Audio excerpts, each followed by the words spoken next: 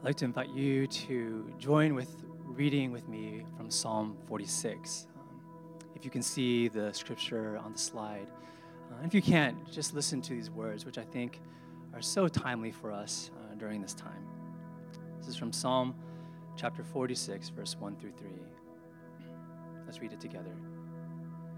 God is our refuge and strength, an ever-present help in trouble. Therefore, we will not fear, though the earth give way and the mountains fall into the heart of the sea, though its waters roar and foam and the mountains quake with their surging.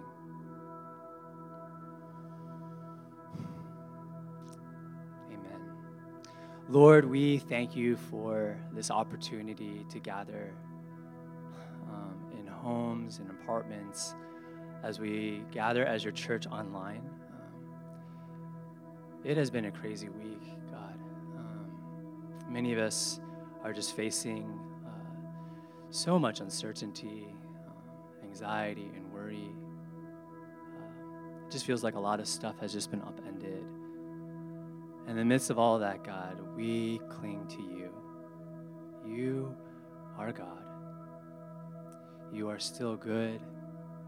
You are still seated, enthroned above. You are Lord. You are our Creator. You are the one who loves us beyond what we can comprehend. And God, we cling to you right now. Even with feeble and fragile faith, we cling to you. And we ask you, God, to draw near to us as we draw near to you. And help us, help our world in this uncertain time. Lord, we trust that you will help us get through it. And as we do, I pray that you would fill us with faith, hope, and love, so that we might not just take care of our own, but we might be able to take care of those around us, that we might be salt and light. Thank you for this chance to worship. We pray this in your Son, Jesus' name. Amen. Well, welcome, everyone. Those of you who are joining us via our live stream. Those of you who are regular, maybe those of you who are just kind of tuning in for the first time because you weren't sure where else to go. We're just really glad that we could do this together. It feels like our world changed overnight, didn't it? And the things that we were used to, our habits, so much of that has been disrupted. And it's kind of mind-boggling to me. I was thinking about how this moment, we are actually joining thousands and maybe millions of other Christians around the country, around the world, who, because they're not able to gather in person, are meeting online. And so we worship the living God, and we're reminded of the thing that we always say here, that the church is not a building, but is the people of God. And so we continue to be the people of God during this uncertain time. I know there might be some kiddos who are watching with us, and so I wanted to take a moment to address you. This is kind of a wacky time, and I know my kids are really enjoying the extra time at home. But I wanted to say, maybe you've noticed mom or dad acting a little bit more on edge, maybe being a little bit anxious or short. And I just want to let you know that, your parents are probably pretty stressed out right now because they're worried about your health, they're worried about their parents' health, and just what's going to go on just as things continue to unfold. And so, kids, I just wanted to ask you to try to be as patient as you can with your parents. Show them a lot of grace and kindness. You could ask them if there's anything you could help with, and I'm sure they would really appreciate that. And if you have a sibling or something, let's try to be extra kind to them. It can be hard to just be at home all the time. So we want to practice a lot of patience and a lot of love with each other, all right? But, every Sunday we say this blessing over our children.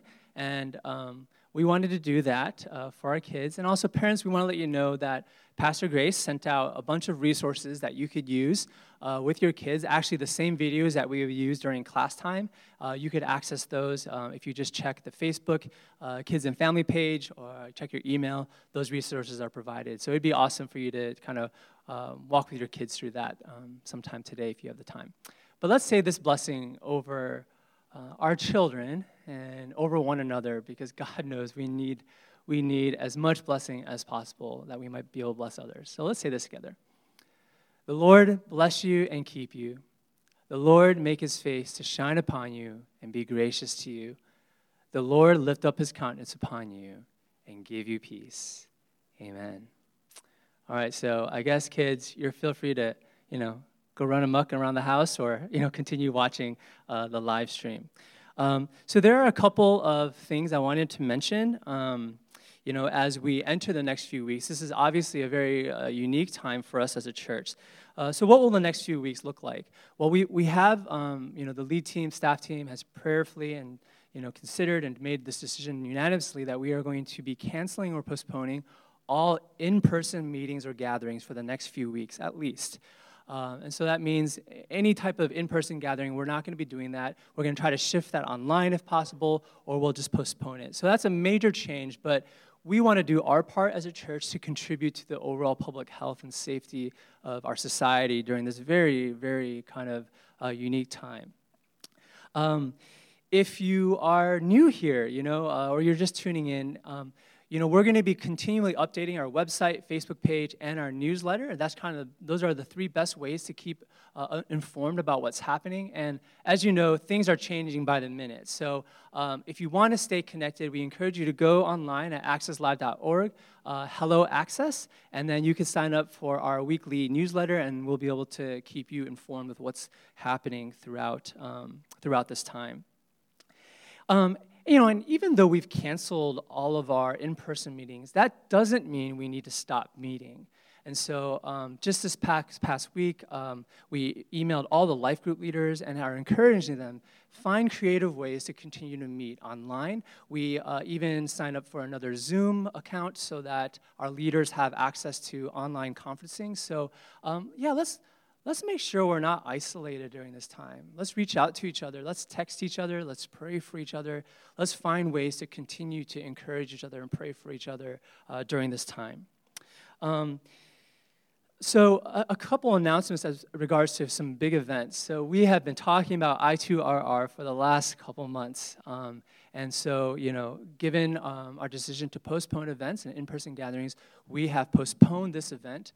This is still going to be very important for us, and so we will reschedule it, and we will definitely let you know about that. And if you registered already, we're going to send some instructions about how to handle that, refunds and all such stuff like that.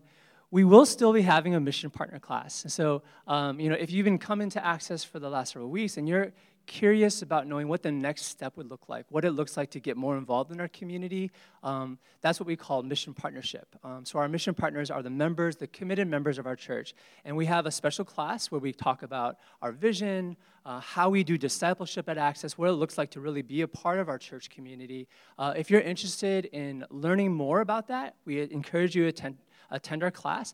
It'll now be online via Zoom, and so you can sign up for that online, and then I'll be sure to get you the information you need to join us for that. So that's all the announcements we have right now. Again, just be sure to stay connected via our various official channels, and let's really make an effort to stay connected with one another, especially those who might be a little bit more isolated during this time, people who are living alone, those who maybe don't have family here. Let's try to be proactive in reaching out, okay? Let's do that as a church. Well, with that, I want to invite Pastor Ted for our message.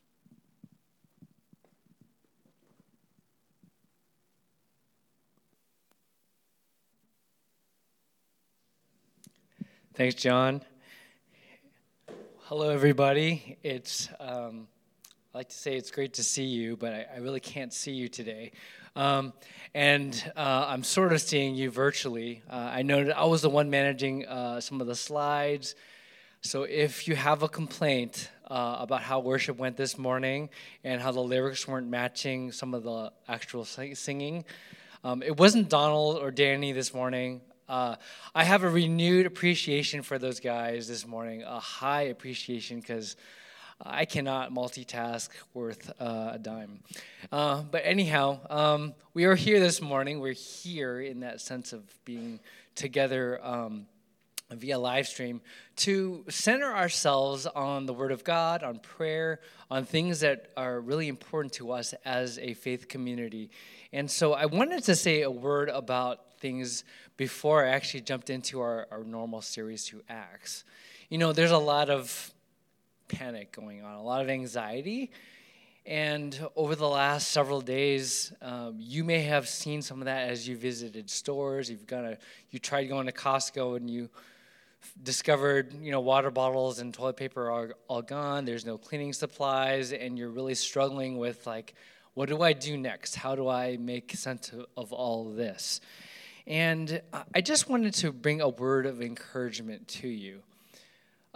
You see, the church has always known a sense of adversity throughout most of its history, throughout most of its long history for the last several thousand years.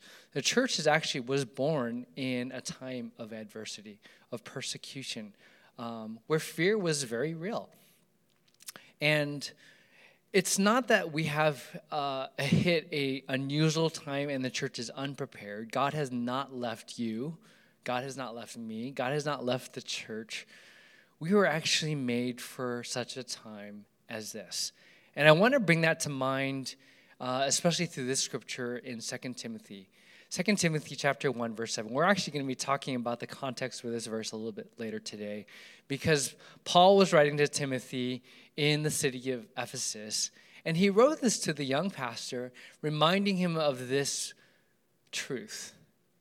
For the Spirit God gave us does not make us timid, but gives us power, love, and self-discipline. Let me read that one more time. For the Spirit God gave us does not make us timid or fearful. It gives us power. It gives us love. And it gives us self-discipline. This past week, it kind of looked like the world lost a lot of this stuff. We lost power in the sense of, people are trying to grab things that they don't have to find a sense of power. There's been a lack of love, treating people in less than kind ways.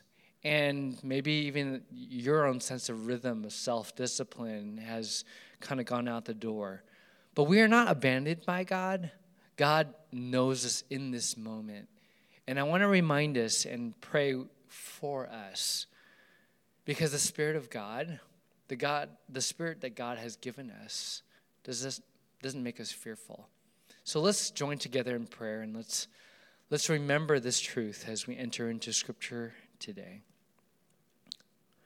God, thank you so much that we've been given this amazing gift of your Holy Spirit. And throughout centuries, throughout persecutions, fears, and plagues, and all kinds of things that have made other people shrink, Christians have stood tall. They've been a light in dark places because of this truth, that the Spirit you have given us, it makes us powerful. It makes us loving. It gives us a sense of discipline even in this time of chaos. And I pray that would be true for all of us right now, as we're all tuning in and we're trying to get present to this truth. Remind us that you are with us in all ways. We pray in Christ's name. Amen. All right, so we're going to be continuing on in our series in Acts. And, I was kind of debating a little bit as I was looking at news this week and kind of feeling things out. Wanted to give a sense of normalcy to our church and to our series when everything else is about the virus. We'll talk about that for sure. But we also wanted to just continue on in this series that we believe that God is leading us through in the book of Acts, because there's so many things in this that are relevant to who we want to be as a church. And so we're going to be looking at Acts chapter 19 this week, and to the encounter that happened in the city of Ephesus. So Paul has entered into a new city, into a new context, into the city of Ephesus, and things go haywire. We're going to be looking at how things kind of fell apart in that moment. But as Paul entered into Ephesus and this reaction happened, we were reminded of a couple of things. That the gospel, even though it's deeply a message of love, it has also been a message of challenge. It's love and challenge simultaneously. Now, oftentimes we put the accent here at Access on the love part of the message, but very much that the message of the gospel, the message that Jesus is the Savior, Jesus is the one from God who has come to save us from sin and death, is also a message of challenge because it confronts you and I in very personal places. And because of that, sometimes the reaction is fairly fearful. So let's go into that today. And as I read and as we get into the story, we'll see some more of that. So this is a great picture of Ephesus that I found online. You can kind of imagine the situation as it unfolds. Acts 19, verse 23 to 41. About that time, there arose a great disturbance about the way. A silversmith named Demetrius, who made silver shrines of Artemis, brought in a lot of business for the craftsmen there. He called them together along with the workers in related trades and said, "You know, my friends, that we receive a good income from this business. And you see and hear how this fellow Paul has convinced and led astray large numbers of people here in Ephesus and in practically the whole province of Asia. He says that gods made by human hands are no gods at all.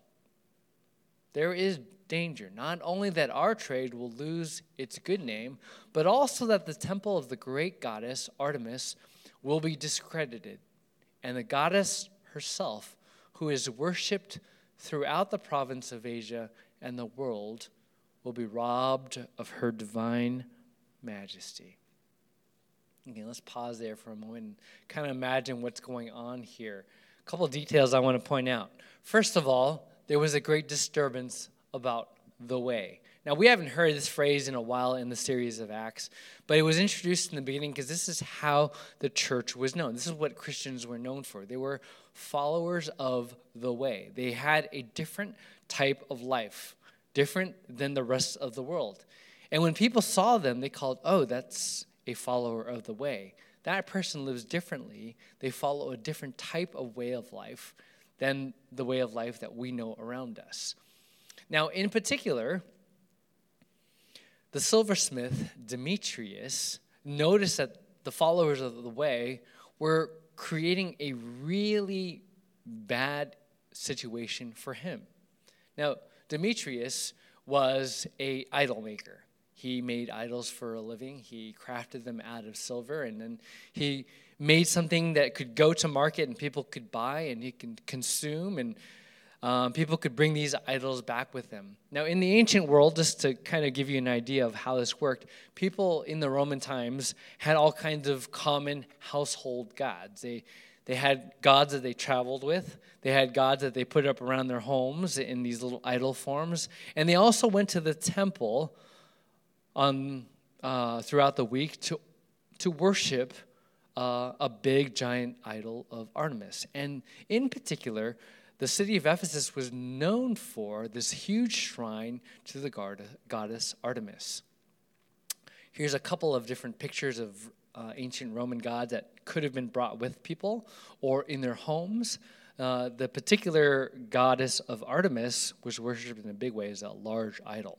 Now, uniquely, the followers of the way and the Jewish folks before them, they did something different. They didn't have idols. And because of this, they were sometimes even called atheists. It was really interesting. Like, they didn't really worship God at all. Because if you went into the Jewish temple and you walked in on a weekend and you heard people worshiping, there was no idol to be found. And the priest would go into the Holy of Holies and there wasn't a giant idol of God. This was a unique and distinct feature of the way. And in some cases, Christians were even called antisocial because they didn't have an idol just like everybody else. Now, this is a really interesting statement and kind of one of those funny, ironic statements that you find in Scripture. So Demetrius says this. He says, he's quoting Paul, gods made by human hands are no gods at all. It's a statement full of just, if you think about it for a sec, it's really just strange. Well, yeah, that's kind of true, right? I mean, if you make something with your hands, how could that be greater than you, right? If I make something with my hands, well, I don't make a whole lot of things with my hands, but if I do, I know it's going to be of an inferior quality to other items that I can get in life. But if I make something with my hands, how do I worship that as something greater than I? A god and God are defined as a being of a higher order than I am. If you make anything with your hands, kind of by definition, how can that be your God? And Demetrius is complaining, okay, well, this is what he says. He says that gods made by human hands are no gods at all. Well, yeah, the irony in Scripture here is that's right, man. Okay, so going on in the Scripture. Verse 28 and following. And when they heard this, they were furious, and they began shouting, "Great is Artemis of the Ephesians." Soon the whole city was in an uproar. The people seized Gaius and Aristarchus, Paul's traveling companions from Macedonia, and all of them rushed into the theater together. Paul wanted to appear before the crowd, but the disciples would not let him.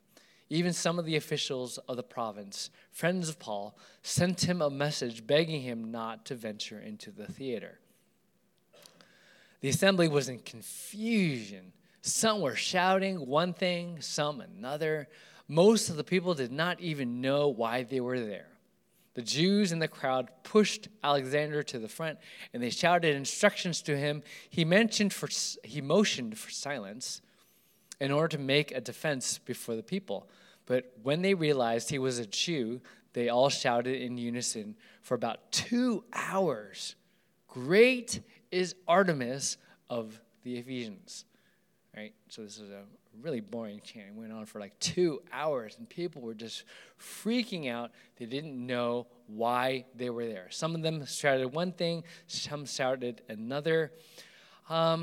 This is what you might call hysteria. It's something that we know something a little about these days.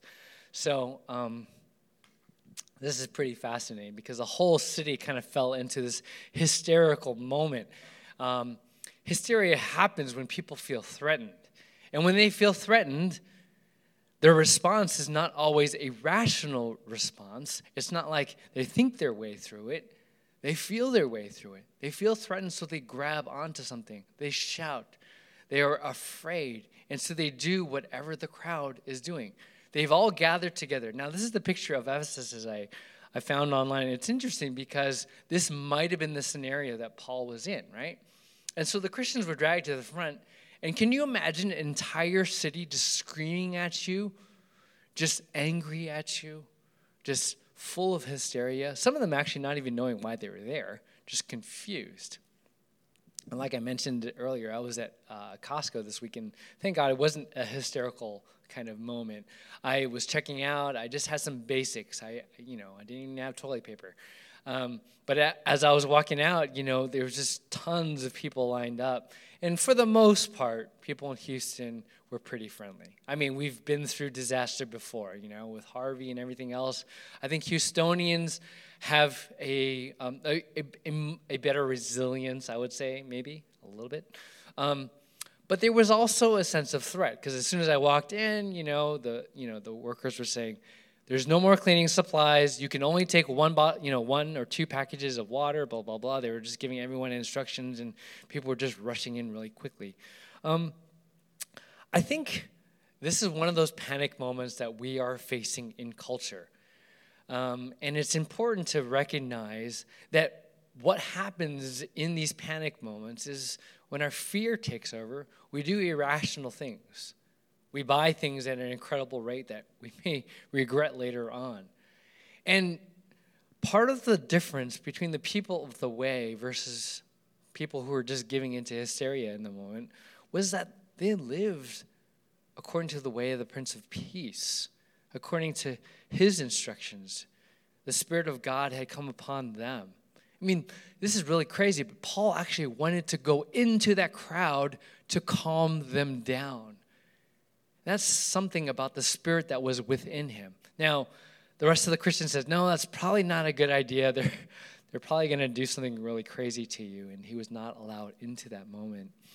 But I wanted to just call this out. Now, going back into the first century, what was happening in Ephesus is that the preaching of the gospel went out. Jesus is the Savior. Everyone felt threatened. Well, Demetrius did, and he made his fellow coworkers feel threatened, so they kind of rallied together. And then not everybody knew why they were there, but they kept shouting, "Great is Artemis of Ephesus." I mean, this is our town. This is the way we do things. They were threatened by the message of the gospel. They were threatened because, very plainly, economically, this could cost them a lot. Let's read the last section. Now, the city clerk quieted the crowd, and he said, "Fellow Ephesians, doesn't all the world know that the city of Ephesus is the guardian of the temple of the great Artemis and of her image, which fell from heaven?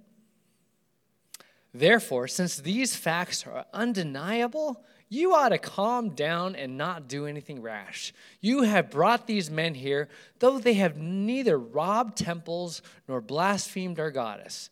If then Demetrius and his fellow craftsmen have a grievance against anybody, the courts are open and there are proconsuls. They can press charges.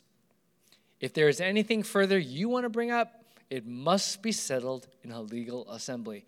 As it is, we are in danger of being charged with rioting because of what happened today. And in that case, we would not be able to account for this commotion, since there's no reason for it." After he had said this, he dismissed the assembly. So, what did this guy do? He said, look, plain and simple, the Romans are going to come and squash this if you guys do not. There are legal ways to go about this. Let's handle it that way. And that was it. That took over. Actually, it was a greater fear of the Romans that swallowed their fear of economic loss. Now, what is not included in this story today, which I'll get to in just a second, is that a great church in Ephesus was started. It's the same church that we read from today. It's a church that you know of in the New Testament, the book of Ephesians. It's also where Paul wrote to Timothy, because Timothy was installed as the pastor at Ephesus, and so those pastoral letters are written to him there. And so good things came of this, even though in this moment in Acts 19, we're seeing controversy and we're seeing a lot of hot-blooded reactions. Now, I wanted to conclude today by looking at two very, what I would call idols of our time.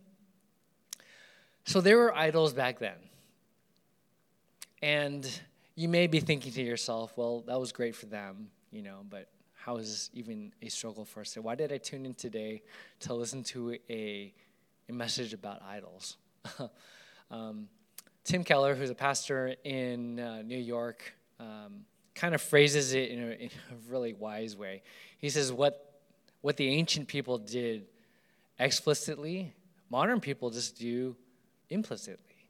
Or if you just want to simplify it, the gospel confronts all of our idolatry. This is what this chapter is about. Idolatry in the ancient world was overt. For modern people, it's just covert. And what we're going to look at today is how did it happen. Now, to back up 1 second, I missed a slide there. What the Bible has long understood is that idolatry is far more than just setting up a little shrine or a silver image or something that you make of yourself. Colossians 3:5 Paul writes this. He says, put to death, therefore, whatever belongs to your earthly nature: sexual immorality, impurity, lust, evil desires, and greed, which is idolatry. How's that idolatry? I mean, nobody worshiped at the temple of greed back then. There wasn't like this shrine of greed. But what Paul understood, and what all these ancient people also understood, is that at the heart of things, idolatry isn't a matter of an image only. It's a matter of the heart. It's a matter that happens deep within inside us. Greed is idolatry because we are learning to worship money above our God. And in the same case, sexual immorality, impurity, lust, evil desires, all of these come from learning to set up idols in our lives. So how does it happen today? I want to mention two things, and these are for discussion, so you can discuss them online. And by the way, we set up two different ways to look at this live stream. One's on YouTube, one's on Church Online. I don't know how you guys are responding because I don't have a screen in front of me. But if you want to comment online, you can through the Church Online website. I encourage you guys to just try it out, just give it a go. But these are for our discussion today. The first, I would call the idol of self. The idol of self. This is probably one of the biggest idols that we struggle with in our day and age. Ancient Christians were known for being followers of the way. They subscribed to a higher standard, to a higher way of being, a way that was not just their own. This way was the way of Jesus.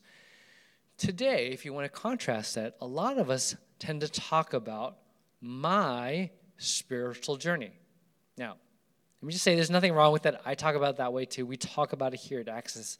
But the accent is on a different syllable, right? So followers of the way versus my spiritual journey. There's a different way of looking at things. And we tend to put the emphasis on my own personal spiritual journey. Now, how does this become problematic, or how is this problematic? So I was in a conversation with a friend years ago, and we were just talking about coming to faith. So my friend didn't follow Christ and was making this observation to me. I'm a pastor, and just noting that, it seems to me that most people who come to Jesus, or most people who come to faith, they come because they need something. They need a Savior. They're in an economic crisis, or maybe they're sick, or they have some kind of issue or problem. So they come because they need God in order for them to reach their ideal life. So I kind of mapped that out here. Here's my version of it. This is the way that a lot of us conceive of God. We have our current life. This is the way my life is now. I need God because God can get me my ideal life. God is essentially a means to our ultimate end. And if that happens, who has actually become God? Who has the idol become? It's the idol of self. And I think this is interesting because God certainly does this. He does offer gifts. He does promise to meet us in our moment of need. He feeds the hungry. He's a father to the fatherless. I rely on God for a ton of things in my life. And I have to be careful to understand that I'm still at the ultimate a follower of the way, and that God is not somehow just helping me to reach my ideal life. This is the idol of self. This is really interesting too. I went on the Target website this week, And I know they sell these things, so I just looked it up again. I was surprised by the cost because I looked at this like 10 years ago, and Buddhas were a lot cheaper back then. But you can now get a decorative Buddha from Target. It's in the $300 range. But note this. The difference between ancient people who used to worship Buddha and the Target Buddha is that the Target Buddha is decor. It's under decor. It is meant to accessorize your life, to make your life, your home, your patio, or whatever, more spiritual, right? The Target decor Buddha. Or, I know this is a little bit older, but Burger King's slogan, right? Have it your way. It's all about having life our way. This is lending to the idol of self. So I wanted to share another story, kind of a parable today about the idol of self and kind of becoming less self-centered. And I read this in a book by Pete Rollins years ago. Once upon a time, there was a princess. And this princess was part of a kingdom that lost everything. There was a disaster, and this kingdom lost its food, its wealth. And so in the palace where she lived, it was in shambles. One night, the princess had a dream, and the princess dreamed about a beggar, a young beggar in the marketplace. And as she walked up to this beggar, came close, wanted to look face to face at this beggar, the dream ended. She wanted to see what he was about. Now, the image in her dream was so stark and so realistic that this dream haunted her for years. And she didn't know what to do about it, but she lodged it in the back of her mind. Now, one day she did walk through the marketplace. And lo and behold, she saw the same young beggar from her dream. And the young beggar, she went up to and approached because she had the sense that the beggar had something for her. So she asked, "Do you have something for me?" And the beggar gave her this package and left. And she left. She went back to her palace and unwrapped the gift. The gift was this huge bundle of gold. Now, this was an amazing gift that could have solved her problems and solved much of the kingdom's problems. The princess went to sleep that night, but was disturbed by the whole situation and couldn't really figure out what to do next. The next morning, she was resolute, took this bag of gold, went to the sea, and threw the bag of gold into the ocean. She went back to the marketplace to find this beggar, found the beggar, and said this, "Tell me, what wealth do you possess that you can give away gifts of such extravagance?" It's an interesting story because it's about a change of heart. And I think this is what many of us discover in our faith, in our journey with God. As we worship a God who lavishes us with gifts of love and grace, of wealth, we are taken aback by this God who's so overflowing with generosity that these things just come out of a heart of grace. You and I have come to a God who is generous beyond our wildest imaginations. And when we learn to worship the gift, we have lost sight of the giver. The true and ultimate gift of our faith is God himself. Not only is a God who gives us gifts, we worship a God who is a gift giver, and he is our greatest gift.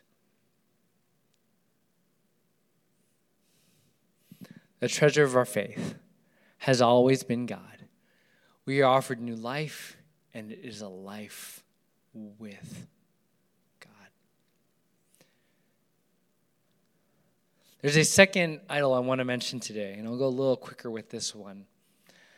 This is the idol of self-image. And the key question behind this idol is the question, what do people think of me? How do other people perceive me? What do other people see when they look at me and my life? This is a terrible dilemma that we face today because it is an image, it is an idol that I know so many of us struggle with on a regular basis. And it is an idol that is fed into by so much of the things that we do in our world of selfies.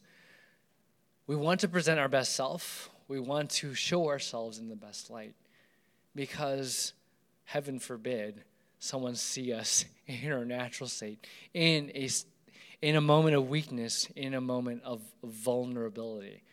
What do other people think of me? A few years ago, I heard this story from a local pastor, and she was sharing the story of her own struggle with self-image. And throughout most of her life, she said that she had lived the life of a good girl. She was known as the good girl in her family, and she became a pastor and continued to live this good girl narrative. And this narrative meant that everybody liked her and that everybody looked at her and thought of her in the best light. And this good girl narrative continued with her even when she began to face troubles of her own in her own life. Through a series of events and losses, she began to question her own good girl mentality. And through that series of events, she began to struggle with depression in her life. This depression was very real. She had a hard time even getting up out of bed. She was in such a depressive state. She didn't know if she could keep this good girl image up any longer. And it was in the middle of this struggle that she heard the voice of God speak to her very clearly. And God spoke to her and said, "When are you going to get rid of this idol in your life?" And she knew exactly what that meant.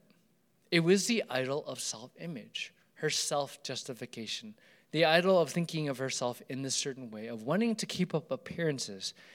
Keeping up appearances cost her so much energy in life, so much of her emotional energy, so much of her time and effort, that she couldn't have this genuine and free, vulnerable relationship with God.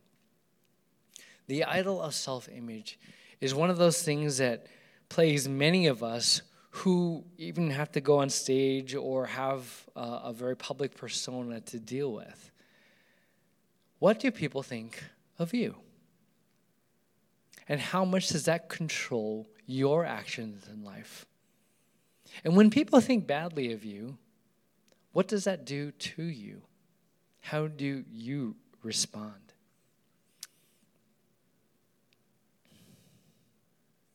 I diagram it this way. Well, not really a diagram, but I kind of mapped it out this way. There is the current me versus the valuable me that I want others to know. This me is smart, it's accomplished, it's educated, it's wealthy. You fill in the blank with what you feel like you struggle with. This is the idol of self-image. Now, in a moment, I'm going to invite Josh to come back up and play some music for us as we walk through some of these dynamics. I know this is, again, a fearful time for many of us. But it's a fearful time for many of us, and I'm trying to be pretty honest here, because we feel threatened. And some of us need to take a moment to really reflect and think about what is it that is threatened in this time. Some of it's pretty legit. Some of it is fear for our loved ones and fear for things that really do threaten our safety.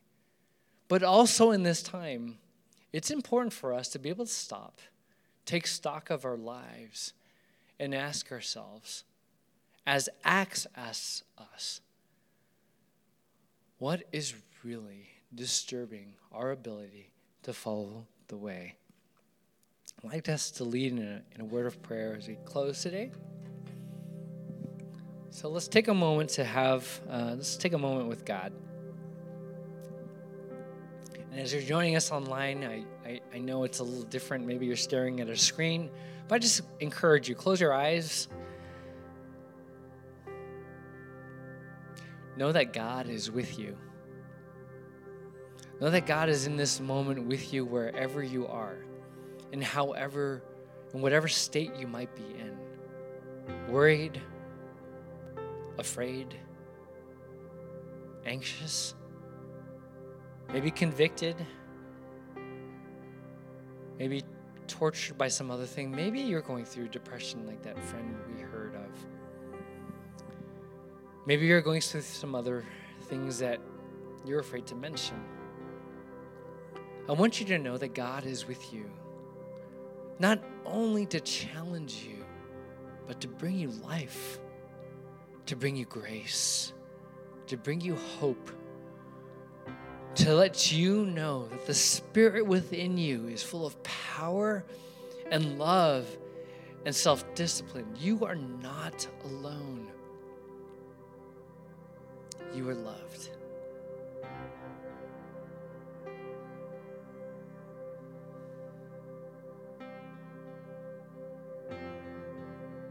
Let's pray together. God, in this moment, we come before you collectively in prayer. And we ask that you renew us from the inside out. And I pray that you would help us as a church, as Access, to be light in dark times, to be people who stand in peace, who do not give into hysteria, but hold firmly to the challenge and love that is in the gospel of Jesus Christ. To know this love, to be able to share it with others. I also pray for my friends who may be joining us online, who don't know you today. And maybe today this is your first time hearing about this. Maybe it's your first time hearing about some of these things. If you would like to respond in prayer, however it means to you, follow me in a simple prayer this morning. God, guide me. I ask for your help.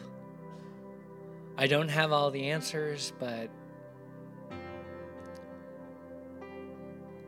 I am taken by this promise of Jesus to forgive me of sin, to take me out from death, and to bring me into new life. I trust that what Jesus did on the cross applies to me. And I want to walk this day in new life with you. I trust this to you in the name of Jesus. Amen. Hey, if you join me with that prayer online, or if you joined any of those prayers online, I know it's a little bit more difficult to connect these days because of what new dynamics that we have in culture. But feel free to send an email to staff, text us, call us. We would love to be able to minister with you, to pray with you, to walk with you through these times. If you are really finding yourself struggling with some of these dynamics as well, know that you are not alone. We can help find resources for you. We can help find ways for you to find help. I'm not really sure how to end an online service. We do have our sending prayer. So I guess we're going to do that. Oh, we have some conversation too. So, hey, this is great. So you can do a screenshot if you need. We'll make this available online. We can do this through YouTube or Church Online. But these are some conversation questions to talk with people at home. You know, there's a lot of conversations stuck around virus fears. You know, it's also refreshing to have other ones. How is your threat of COVID-19 impacting your life? Of course, this is an important topic. But also, read Acts 19 again, Paul's missionary journey in Ephesus. What stands out to you? What do you notice? And let's talk about some of these idols of self, the idols of self-image. What are your thoughts on it? And collectively, can we do this? This is our sending prayer, which we've prayed for the last decade or more. But if you can, join me online. Pray this out loud. Let's pray this together. This is our sending prayer. Loving God, through all our years, let the church be a community where we learn about love and practice it, where we envision peace and work to build it, where we meet partners in faith who wish to abandon everything that cheapens our discipleship, where we discover gifts and offer them. May your Spirit guide us toward joy and generosity. In Jesus' name, in the way of Jesus. Amen.